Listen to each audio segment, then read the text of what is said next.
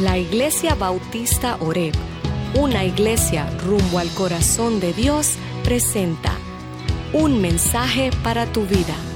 Prepárate y toma nota, porque Dios quiere hablarte hoy. Con ustedes, el pastor David Rodríguez.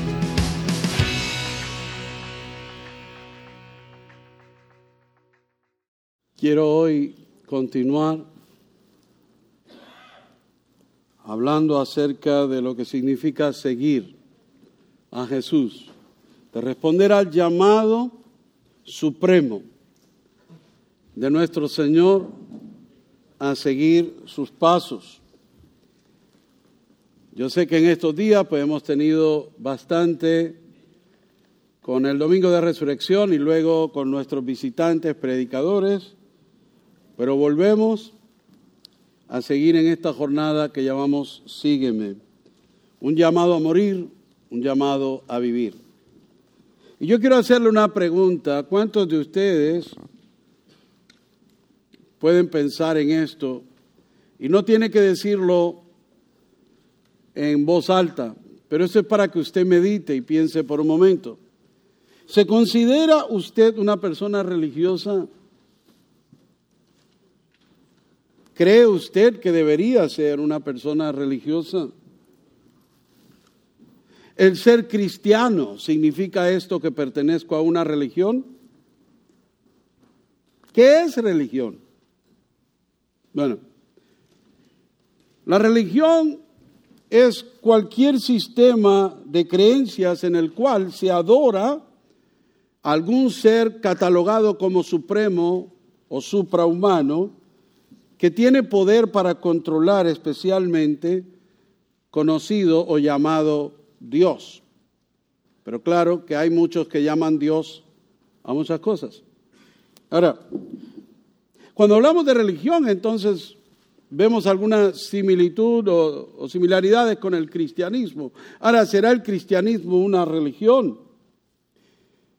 Bueno, en respecto al mundo, muchas veces el cristianismo sí se cataloga como una religión. Pero hablando en el sentido más práctico de lo que es el cristianismo, hay muchas diferencias, y especialmente hay diferencias muy marcadas, muy importantes, que separan al cristianismo de una religión. En la manera en que creemos, en la manera en que obramos, debe haber una diferencia. Porque nosotros, como cristianos, no proclamamos religión, proclamamos relación, que son muy diferentes. Por ejemplo, podemos pensar en varias religiones de las cuales yo no soy experto, pero en la religión hindú hay un río llamado el río Ganges, en la India. Este río se considera ser un cuerpo de agua sagrado.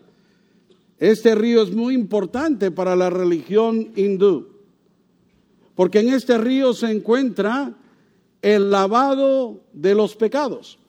Este río es sagrado porque en él puedes limpiarte para la próxima vida o la vida después de la muerte. Los hindús, no necesariamente los de la India, porque recuerde, el hinduismo es una religión, pero ser de la India es ser de ese país, y no todos los indios son hindúes. Entonces, pero pensando en la religión, el río se convierte en una fuente de purificación. Allí se bañan para lavar sus pecados. Es el pasadizo de la muerte hacia la vida. El verdadero hindú, el que cree en el hinduismo, cuando muere tiene que ser llevado al río Ganges y allí ser cremado en la orilla y luego sus cenizas echadas al agua. O, sin cremarlo, echarlo al agua. ¿Por qué? Porque tiene que pasar por las aguas del río Ganges para entonces llegar a la próxima vida limpio de pecados. Mucha gente viaja a este río para purificarse y llevan agua de este río para sus aldeas para hacer diferentes rituales. Ese es el hinduismo, una religión donde ellos hacen y hacen y hacen y hacen para poder llegar. Ahora, ¿qué tal los musulmanes? Cuando hablamos de los musulmanes, Ellos tienen 6 oraciones en particular que ellos hacen. Tienen que orar cada día 5 veces a una hora prescrita. Las oraciones prescritas tienen que arrodillarse de una manera, poner su cara en el suelo de una manera y pararse de una manera. Y se supone que todo esto es un ritual que no pueden fallar. Así lo dijo Mahoma. Son estrictos en sus horarios, en sus reglas, en todo, en su manera de vivir. Otra religión. Ahora, el budismo. ¿Qué hace el budismo? El Buda, o los que creen en Buda, van al templo, van a estos lugares sagrados y caminan envueltas rezando ciertas mantras o oraciones que ellos ya saben. Y cuando pasan hay una piedra que es como un cilindro y le dan vuelta y vuelven y pasan y vuelven y le dan vueltas. Y tienen que hacer esto. Ahora, tienen 8 cosas que el budista tiene que hacer para llegar a la paz y al descanso que ellos buscan. ¿Cuáles son estas 8 cosas? Tienen que tener una visión correcta, intención correcta, hablar correctamente, acciones correctas, esfuerzo correcto, atención correcta y meditación correcta hasta llegar a nirvana, que es el descanso y la paz interna. Ahora, ¿cómo lo hacen? Si usted le pregunta a un budista y le pregunta, bueno, ¿qué tiene que hacer para ver si llega a ese descanso y esa paz? Bueno, y le va a decir todos los rituales y los 8 pilares de ellos. Así como también los musulmanes tienen 5 pilares en su Corán que ellos siguen. Tienes que hacer esto.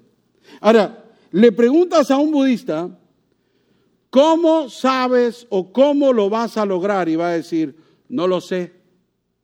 Estoy viviendo la vida tratando de descubrirlo. ¿Se imagina usted? Toda la vida tratando de descubrir cómo buscar esa paz. Todas las religiones son centradas en el hombre. ¿De qué se trata? Una religión se trata del hombre tratando de complacer a un Dios que le exige. Eso es una religión. El cristianismo es una relación donde el Dios al que le creemos ha hecho todo para bendecirnos a nosotros. Muy diferente. En las religiones del mundo, el Dios, quien sea, como se llame, necesita. En el caso del cristianismo, nosotros somos los que necesitamos. Y se relaciona de una manera personal. ¿Quién se beneficia de esto? Dígame una cosa. ¿Cómo se beneficia Dios con usted? Yo también hago así. Ningún beneficio tiene Dios de este que está aquí. A Él no le beneficia. Él no necesita nada. Quien lo necesita soy yo. Quien se beneficia soy yo. Mire, yo hago todos los esfuerzos, yo hago todo lo que puedo, yo quiero portarme bien, yo quiero hacer lo bueno, yo quiero servir, yo quiero y hago y todavía me quedo corto. Sin embargo, Dios lo que hace, no solo lo hace bien, lo hace para nuestro beneficio. Y todo lo hace completo y no le falta nada. Todo lo ha hecho Él. Yo no puedo añadir nada. Jesús fue a la cruz, pagó por todo. Y si usted todavía está en penitencia tratando de hacer algo para complacer a Dios, usted está diciendo que el sacrificio de Jesús no fue suficiente. Jesús se quedó corto. Y eso no puede ser. Pero vamos, debemos entonces creer y aceptar el regalo. Es un regalo de la salvación que Dios nos da a través de la fe. Todo esto es por gracia, no por algo que usted hace y yo hago para merecerlo. Usted no se merece la salvación.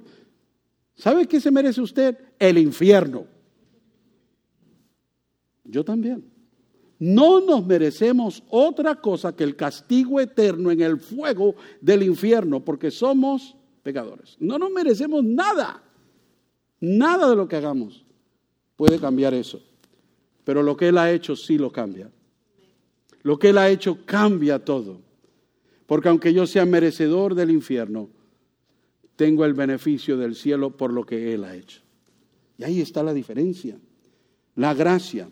Cuando mi relación con Dios está basada en la gracia, no es solo una o cualquier religión.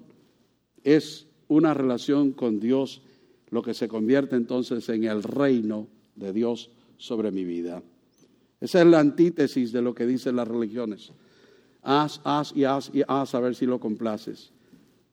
El cristianismo es Dios hizo, esté complacido, porque Él lo hizo bien. Cuando Jesús se fue, no dejó una lista de instrucciones, no dejó 5 pilares, ni 8 pasos para llegar al cielo, no dejó nada de eso. Pero el problema es que nosotros hemos hecho, a veces del cristianismo, una religión.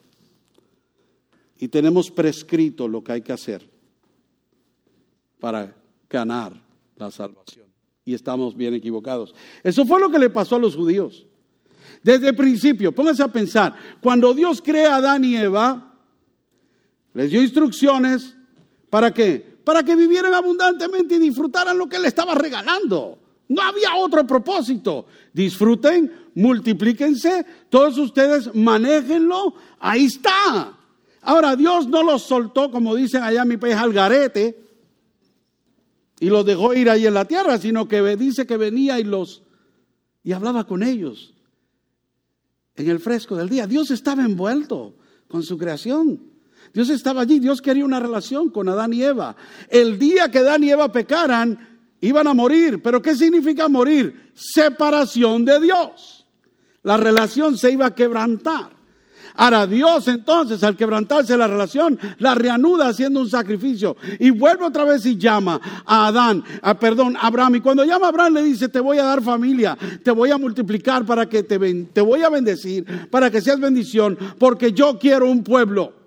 Yo quiero una relación con ustedes, quiero una familia. Y comienza Abraham a obrar, se multiplican y de allí vuelve. Se encuentra con Jacob después de pasar por todo esto. Y mire, Jacob, Dios tuvo que bajar, pelear con él, dejarlo cojo para que Jacob dependiera de él y se uniera a él. Me necesitas, estás cojo, pégate a mí, yo voy a caminar contigo.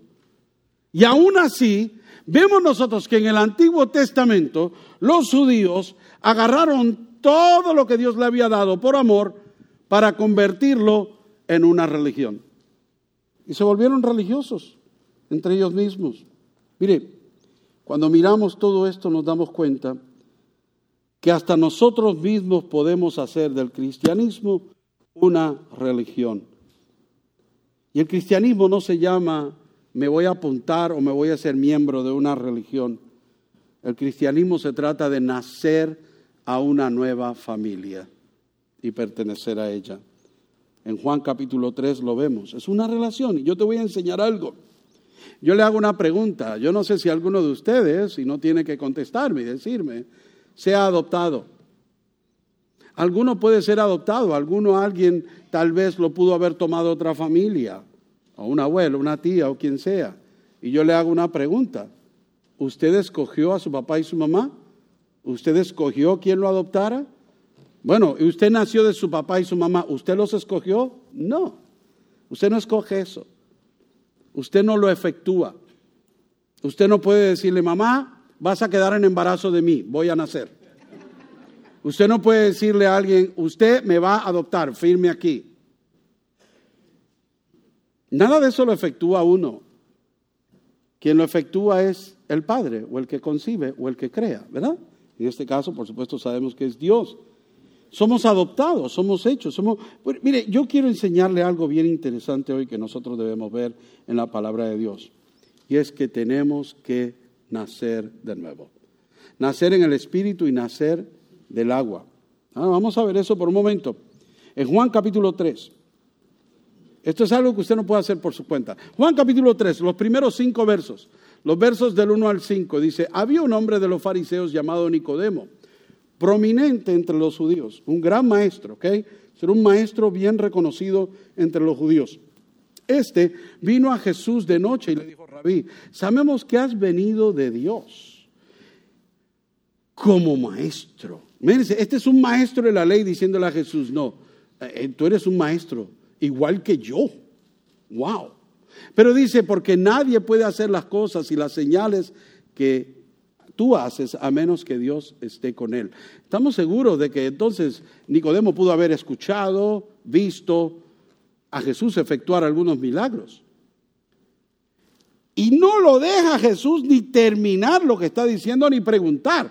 Jesús le dice y le responde: en verdad te digo, Nicodemo, que el que no nace de nuevo no puede ver el reino de Dios. De una. Y Nicodemo, pero un momento, si yo no dije nada, solo que te estoy diciendo que wow, estás impresionante, Jesús. Y Nicodemo le dice: ¿cómo puede un hombre nacer siendo ya viejo? ¿Acaso puede entrar por segunda vez en el vientre de su madre y nacer? Y Jesús respondió, segunda respuesta de Jesús: en verdad te digo que el que no nace del agua y del Espíritu no puede entrar en el reino de Dios. Interesante, ¿no? Qué bien. Ahora, Nicodemo, yo me imagino que quedó confundido, porque si seguimos leyendo sabemos que Nicodemo sigue como, pero ¿cómo es esto? Y Jesús le dice: esto es como de dónde viene el viento, y el viento sopla y tú no sabes ni de dónde viene. O sea, tú no conoces, tú no puedes. En otras palabras, Nicodemo, eres un incapaz para lograr esto. Ni sabes cómo sucede. ¿Bien? Porque usted no puede tampoco resucitarse a usted mismo si usted muere. Usted no puede estar muerto y decidir: quiero vivir y vivir. ¿Por qué le dijo Jesús entonces a Nicodemo: tienes que nacer de nuevo? A través del lavamiento del agua y a través del Espíritu. Porque usted no puede hacerlo por sí mismo. Nacer de nuevo, solamente posible a través de Dios. Así que hoy yo quiero que al dejar este lugar, cuando salgamos de aquí, quiero que usted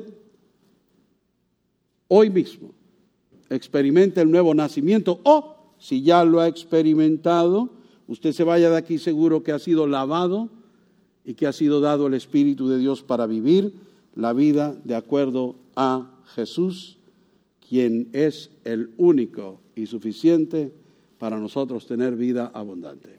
Así que veamos esto: nacer del agua y del Espíritu.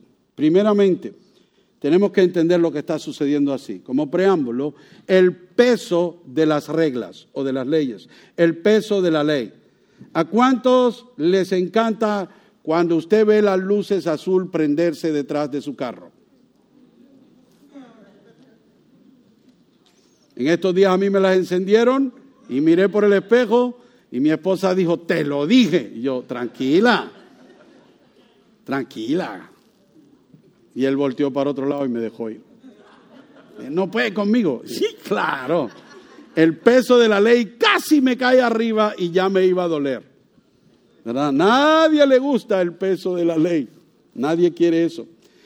Pero ¿qué sucede? Que los judíos vivían bajo el peso de la ley que ellos mismos estaban imponiendo. Habían hecho de aquella relación que Dios quería con ellos desde Adán y Eva hasta el tiempo que llegó Jesús, que pudieron haber pasado algunos mínimo 4,000 años. Hasta ese tiempo, 4,000 años, los judíos desde Adán y Eva peleando por poner reglas tras reglas, tras reglas, tras reglas. Nosotros conocemos los 10 mandamientos y sabemos que en la palabra de Dios hay ciertas reglas de religión, o sea, de adoración. Y la gente se vuelve religiosa. Y la ley vino por causa del pecado. Ahora sabemos que en la Biblia nosotros miramos los 10 mandamientos como un completo de todo el conjunto de cómo nosotros amar, reverenciar, respetar y obedecer a Dios. Ahora los judíos se encargaron de añadirle 603, en total 613 leyes. Los judíos tienen prescritas 613 leyes que son las que usted tiene que seguir para ser un judío verdaderamente fiel a Dios y pertenecer al reino de Dios, básicamente. Por ejemplo, le doy un par de ejemplos. El día del descanso, el día de reposo, porque Dios dijo, ¿verdad? En 6 días creé yo la tierra y el 7º día descansé, por lo tanto el 7º día ustedes también van a descansar. ¿Qué hacen los judíos? El día 7º no pueden hacer nada. Por ejemplo, las lámparas. Si usted quiere una lámpara prendida el 7º día, préndala el 6º día, porque al 7º día no puede ir a prenderla. Eso es trabajo. Y usted no puede trabajar en el día de descanso. Esto es trabajo con el switch. Es ley. Por otro lado, usted no puede cargar. Decía que no puedes llevar carga el día de reposo. Entonces el animal no se podía cargar. Pero usted tampoco. Si usted tenía un abrigo, si usted quería el día de reposo estar bien abrigado, póngase el abrigo el día antes. Porque el día de reposo, tener el abrigo puesto es legal. Pero cargarlo en el brazo es ilegal. Porque lleva una carga. Los judíos han puesto leyes al punto de que vas a comer el día de reposo, pero no puedes cocinar. Eso es trabajo. La comida tiene que estar disponible, no solo disponible, tiene que estar a cierta distancia. Dijeron, pero espera un momento, porque caminar para la cocina es trabajo. Entonces han dispuesto los judíos que tienen una cantidad de metros, creo que son 1000 metros, no son tontos, para buscar comida. Eso no es trabajo, porque es para comer. Entonces ellos mismos se han inventado estas reglas. Imponen carga, tras ley, tras ley. Ahora usted se puede dar cuenta por qué hace unos meses atrás, ¿se acuerdan? Cuando prediqué acerca de Mateo, cuando dice, venid a mí los que están trabajados y cargados, y yo os haré descansar. Jesús no estaba hablando de las cargas del dolor de la enfermedad, de la diabetes, de la ceguera, del dolor en las rodillas. Jesús no estaba hablando de las cargas de los problemas de tus hijos que se portan. Jesús no estaba hablando nada de eso. Cuando Jesús dijo, venid a mí, que yo les doy descanso de las cargas, está hablando de las cargas de los fariseos, de todos los feos que le ponían a ellos. De todas las cargas judías, de la ley. Ustedes no tienen que ser cargados con la ley. Vengan a mí, yo les doy descanso. Tomen mi yugo. Yo voy con ustedes. Yo llevo el peso. No los dejo. A eso era que Jesús se refería. Y cuando vemos todo esto, nos damos cuenta de que más reglas no nos pueden salvar. Y a veces nosotros, en las iglesias, qué triste, seguimos añadiendo más reglas y más reglas y más reglas. Yo oigo gente a veces que dice, no, porque es que si tú quieres verdaderamente ir al cielo, tienes que hacer esto. Si tú verdaderamente quieres ser salvo, tienes que hacer lo otro. Y tienes que hacer lo otro. Eso es religión. Porque para llegar a la eternidad con Dios no es lo que tú hagas, sino lo que Él hizo por ti. Ahora, no te fíes solamente decir, pues si ya lo hizo, vamos bien. Tienes que responder. Y vamos a ver cómo es esto. Entonces no sigas añadiendo reglas a tu vida porque te vas a perder más. Mientras más reglas haya, más difícil es, ¿verdad? Mire, no importa cuántas veces ni cómo trates de hacerlo, tú no puedes levantar la carga de tu pecado y de la condenación para liberarte de ella.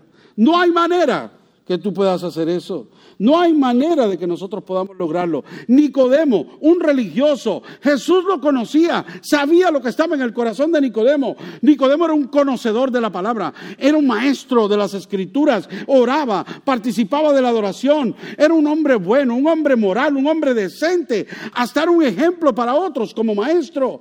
Todo estaba bien en el exterior, pero en el interior estaba podrido y muerto. En la iglesia hay gente así. Me disculpan, no quiero apuntar el dedo a nadie.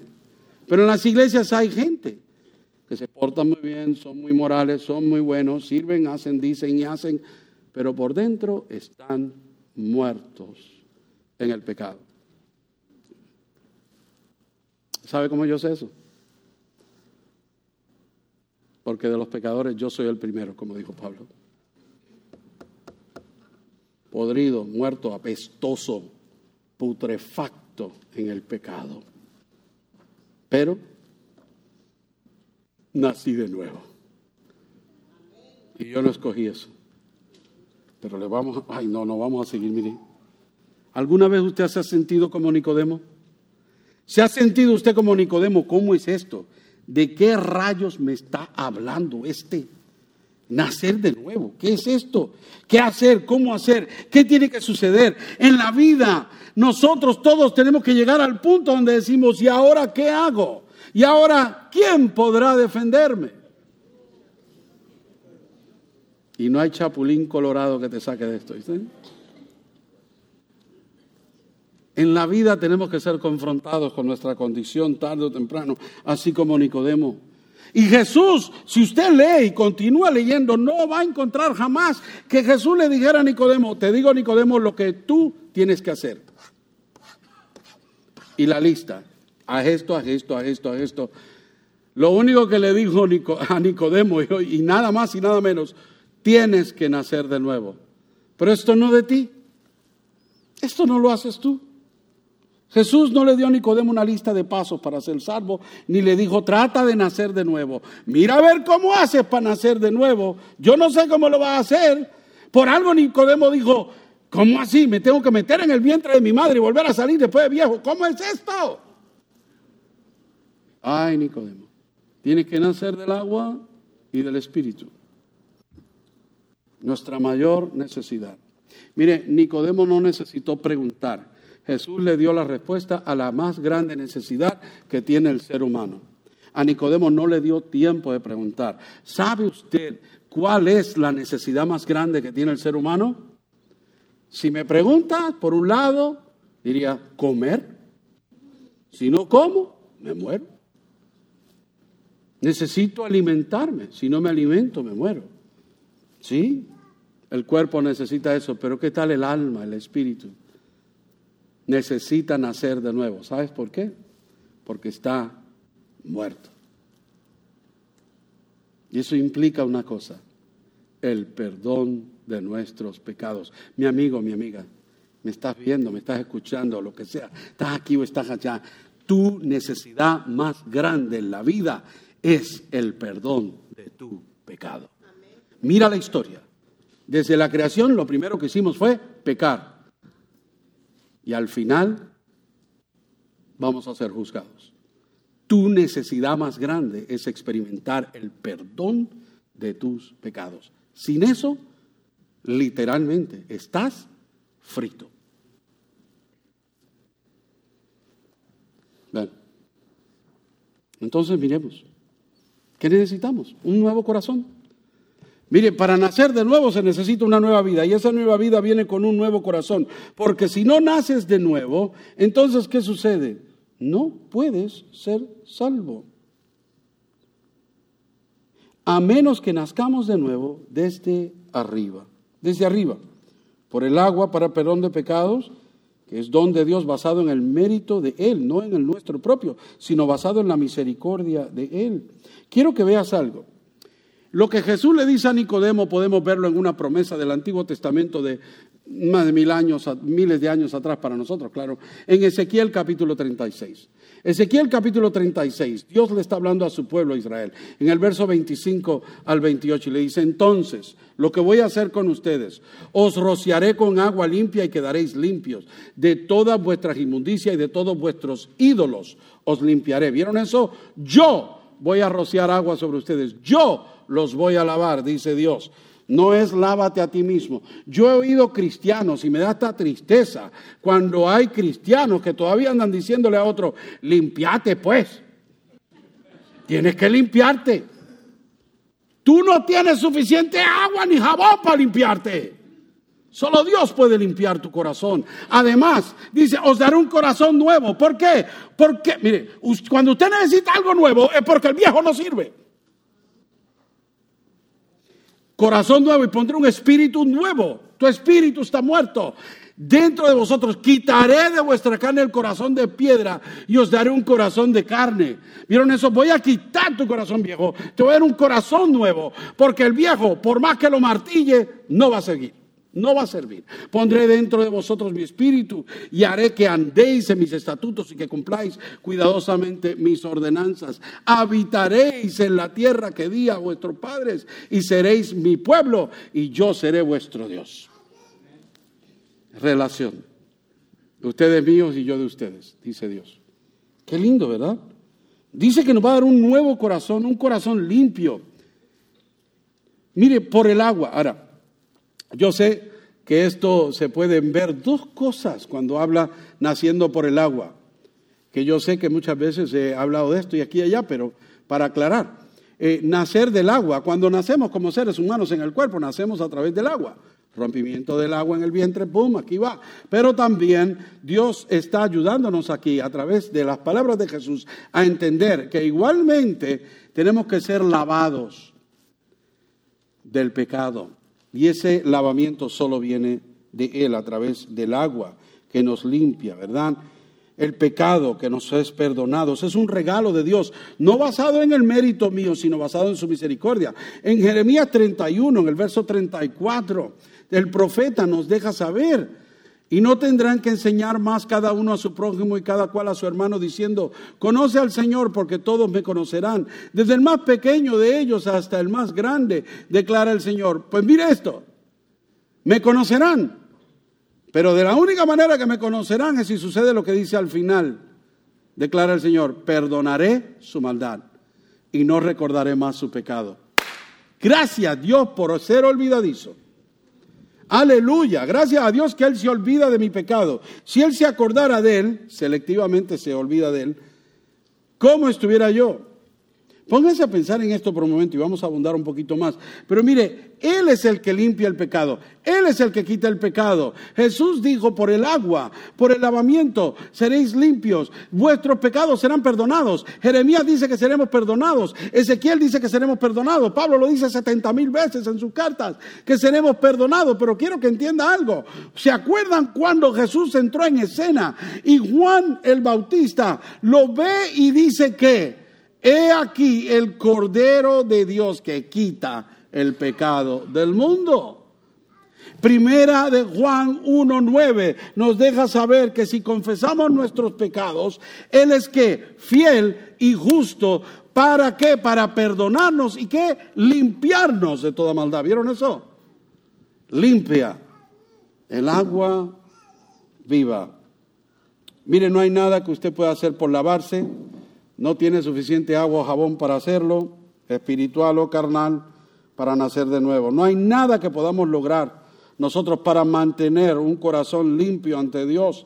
Eso lleva tanto esfuerzo que fallamos. El pasado como que siempre nos gana, pero si hemos nacido de nuevo, la Biblia nos dice que la fe en Cristo es el camino a la salvación y al perdón de nuestros pecados. La Biblia me dice que si yo creo en Él de todo corazón, si le confieso con mi boca, si le hago a Él, si yo me rindo y dejo que Él sea mi Señor, porque es que esto se trata de rendirse, no hay de otra. Nacer de nuevo es un acto divino. La mano de Dios tiene que estar envuelta porque usted no lo puede hacer. Solo Dios lo puede efectuar. Solo Dios puede hacerlo. Usted tiene que creerlo. ¿Por qué? Yo le hago una pregunta. ¿Ha visto usted o ha oído usted de alguien más en la historia de este universo que haya vencido la muerte? Solo Jesús. Y aquel que ha sido resucitado de alguna tumba fue por el poder ¿de quién? De Jesús. No hay de otra. Entonces, si Él es el que efectúa eso, necesitamos confiar en Él. Y qué lindo es poder decir: una vez perdonado, también olvidado. ¿Te acuerdas de la que me hiciste? Yo me acuerdo de la que me hiciste. ¿Se imaginen que Dios lo trate a uno así? Y Él lo hace porque Él quiere. Porque ¿acaso nosotros pensamos que Dios es tan tonto que se va a olvidar de algo que usted hizo? Pero Él decide poner algo en el olvido que usted le ha hecho. Sus fallas, Él decide olvidarlas, no recordártelas, no estrujárnoslas en la cara, no hacernos eso. Porque cuando Dios perdona, perdona para siempre. El perdón de Dios es eficaz, es perfecto y es eterno en la sangre de Cristo Jesús. Dios no falla, Dios no se equivoca. A pesar de toda esa confusión que Nicodemo pudo haber tenido, asimismo hoy muchas personas en el mundo no lo pueden creer. ¿Cuántas veces ha hablado usted a alguien de Cristo y le dice que Cristo puede perdonar tus pecados y liberarte? ¿Cómo así? Sí, porque el sacrificio que Él hizo es suficiente. Pero yo sigo fallando. Sí, pero el sacrificio de Él es suficiente. Sí, pero es que no entiendo. ¿Qué tengo que hacer? Y buscan, y buscan, y buscan. Y dicen, es que no lo puedo creer. Es que les parece increíble que un sacrificio de hace 2000 años me perdona a mí hoy, mañana, pasado mañana y por el resto de mis días. Imposible. Miren, leí la historia de un hombre de mucho dinero. Hace muchos años compró un Rolls Royce. Es un carro inglés. Y la compañía Rolls Royce hacía el anuncio y decía: el carro que jamás se daña. Yo sé que algunos de ustedes son mecánicos aquí, saben que todo carro se daña, ¿verdad? Yo sé porque el mío lo llevo a cada rato. Pero la propaganda de Rolls Royce decía: el carro nunca se daña. Y este hombre decidió, como tenía tanto dinero, comprar un Rolls Royce. Y se llevó su Rolls Royce. Y al tiempo el carro se le quedó en la carretera y no caminó más. El hombre llamó a la compañía Rolls Royce para hablar con un mecánico. Y la compañía le mandó un mecánico en un helicóptero para ir a reparar su Rolls Royce. Se lo repararon. El hombre fue, se llevó su carro. Al llegar a su casa, llamó otra vez y dijo: ¿cuánto le debo por la arreglada del carro? Le dijeron: ¿cuál carro? Yo compré Rolls Royce, mi nombre es tal. ¿Y qué le pasó al carro? No, pues se dañó y ustedes mandaron un mecánico en helicóptero y todo. Yo quiero saber cuánto va a costar esto. Aquí no hay récord ninguno de que el carro se dañó. ¿Cómo así? ¿No? Su carro no se ha dañado porque aquí no dice nada. No hay nada en el récord. ¿Vieron eso? ¿Se dañó el carro? Sí. ¿Lo tenían en el récord? No. Cuando Dios perdona nuestros pecados, no importa cuánto lo hayamos dañado, el récord es limpio. No más. Cuenta borrón y cuenta nueva. Eso sucedió en la cruz cuando Jesús dijo: consumado es. Asimismo, Él limpia nuestros pecados y no lleva cuenta. Ahora, ser perdonado por nuestros pecados, siendo nuestra mayor necesidad, y sabiendo que esta necesidad fue cubierta en la cruz por Jesús, entonces el perdón es el mejor regalo que usted puede recibir, porque satisface la necesidad más grande que usted pueda tener. Dios perdona a través de Jesús y nos da un nuevo corazón. Ahora, por último, Jesús le dijo: necesitan nacer del Espíritu. Y cuando Él nos da un nuevo corazón, nuestro viejo corazón muere y Jesús se convierte en nuestra nueva vida. ¿Recuerdan? Ezequiel 36 lo que decía: yo les daré mi espíritu y yo habitaré con ellos y ellos conmigo. Cuando venimos a Jesús, no solo nos limpia del pecado, nos llena de su espíritu. Nuestro viejo corazón muere. Por eso es que estoy predicando esto desde hace días, diciéndole: un llamado a morir, un llamado a vivir. Usted tiene que morir a sí mismo para vivir en Cristo. Pablo lo dijo. Y esto es repetición de hace días también. Gálatas capítulo 2 en el verso 20.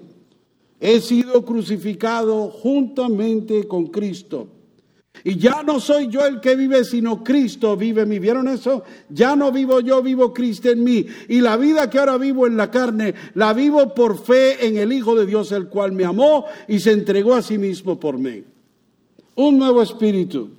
Romanos capítulo 8, en el verso 19, Pablo dice: y si Cristo está en vosotros, aunque el cuerpo esté muerto a causa del pecado, sin embargo el espíritu está vivo a causa de la justicia. Pero si el espíritu de aquel que resucitó a Jesús de entre los muertos habita en vosotros, él mismo que resucitó a Jesús, a Cristo, de entre los muertos, también dará vida a vuestros cuerpos mortales por medio de su espíritu que habita en vosotros. Entiéndame una cosa.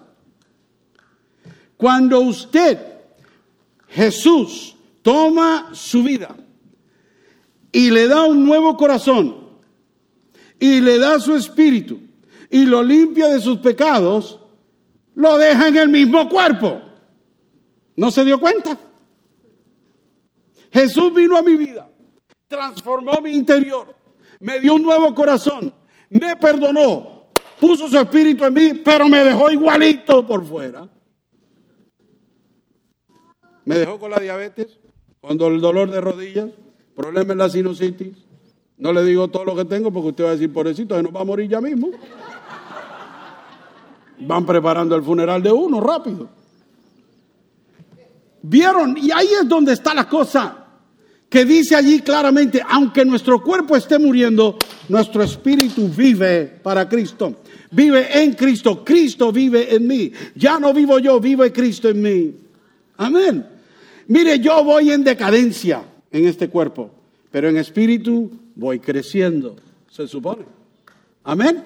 Entonces nosotros tenemos que pensar en esto, de que Jesús no está hablando de algo por fuera, sino algo interno, y usted no lo puede hacer por su cuenta. En este cuerpo mortal vive un espíritu eterno. ¿Cuántos de ustedes pueden decir amén a eso? Cristo murió por nosotros para vivir en nosotros. ¿Vieron eso? Él murió por mí para vivir en mí. No solamente para que yo viviera y viviera como yo quisiera, porque dice, yo morí por ti, ahora vive la vida es buena. No, Jesús murió por mí, digo, morí por ti, ahora déjame vivir a mí a través de ti. Quiero estar envuelto. Eso no es religión, eso es relación.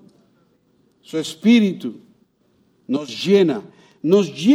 Su amor se convierte en nuestro amor. Su gozo se convierte en nuestro gozo. Su mente se convierte en nuestra mente. Su voluntad se convierte en nuestra voluntad. Sus deseos se convierten en nuestros deseos. Sus propósitos se vuelven en nuestros propósitos. Y su poder se vuelve en mi poder. Todas esas cosas. La vida cristiana no es nada más y nada menos que la expresión de Cristo viviendo en y a través de nosotros. Y esa es la diferencia entre una religión y una relación. Si vive una religión por causa de Cristo, significa que yo voy a hacer todo lo posible por llegar al reino de Dios, agradarlo. Pero si yo vivo en una relación, tengo que saber que todo lo que Él hizo es lo que me da derecho al reino de Dios. Y vivo para agradarlo en agradecimiento a lo que Él hizo, porque Él vive a través de mí. Eso es nacer de nuevo, eso es nacer del agua que limpia nuestros pecados, eso es nacer del Espíritu. Cuando Dios toma mi espíritu muerto y le da vida con su espíritu, vida eterna, abundante, y a través de su poder Él vive a través de mí. Entonces, como resultado, puedo yo vivir de acuerdo a sus decretos. Solo así. Así que ya no trate más de complacer a Dios, ya no trate más de ver cómo hace para ganarse el perdón, ya no trate más de ver cómo hace para que Dios lo reciba y lo acepte. No hay nada que usted pueda hacer por salvarse, solo la gracia de Dios. Y ya Él cumplió esa gracia en una cruz. Jesús vino para darte un nuevo corazón. Jesús vino para lavarte, limpiarte de todo pecado y para darte su espíritu, para que tengas vida y vida eterna. Necesitas un corazón nuevo y Dios te lo quiere dar. ¿Por qué? Porque el tuyo está quebrantado, está roto, tu corazón está muerto y no hay CPR que tú le puedas dar para levantarlo. La Biblia dice que necesitamos un corazón nuevo y Él te lo puede dar. La Biblia dice que necesitamos de su espíritu y Él está dispuesto a dártelo. La Biblia dice que estamos muertos, pero Él nos quiere dar vida. Entonces podemos seguirles. Por el agua nos purifica, nos limpia y por su espíritu nos da vida. Ahora, entonces, sí, así puedo seguirle, solo porque Él efectúa el nuevo nacimiento en mí. Ahora, la pregunta es entonces, ¿has nacido de nuevo? ¿Sabes si has nacido de nuevo o no? Si no lo sabes, probablemente no lo has hecho. Porque nacer de nuevo es una experiencia fuera de este mundo. Cuando Dios toma tu vida y te convence de que estás muerto en tu pecado, de que no puedes hacer nada por tu cuenta y que necesitas de Él para salvarte y que Él ya lo hizo efectivo, entonces tienes que darte cuenta de dos cosas. ¿Quién es Jesús y lo que Él ha hecho? ¿Y quién eres tú y lo que no puedes hacer? La Iglesia Bautista Oreb, una iglesia rumbo al corazón de Dios, presentó un mensaje para tu vida. Si este mensaje ha sido de impacto para tu vida o quieres escuchar más sermones o información de nuestra iglesia, visita nuestra página web www.orebnola.com.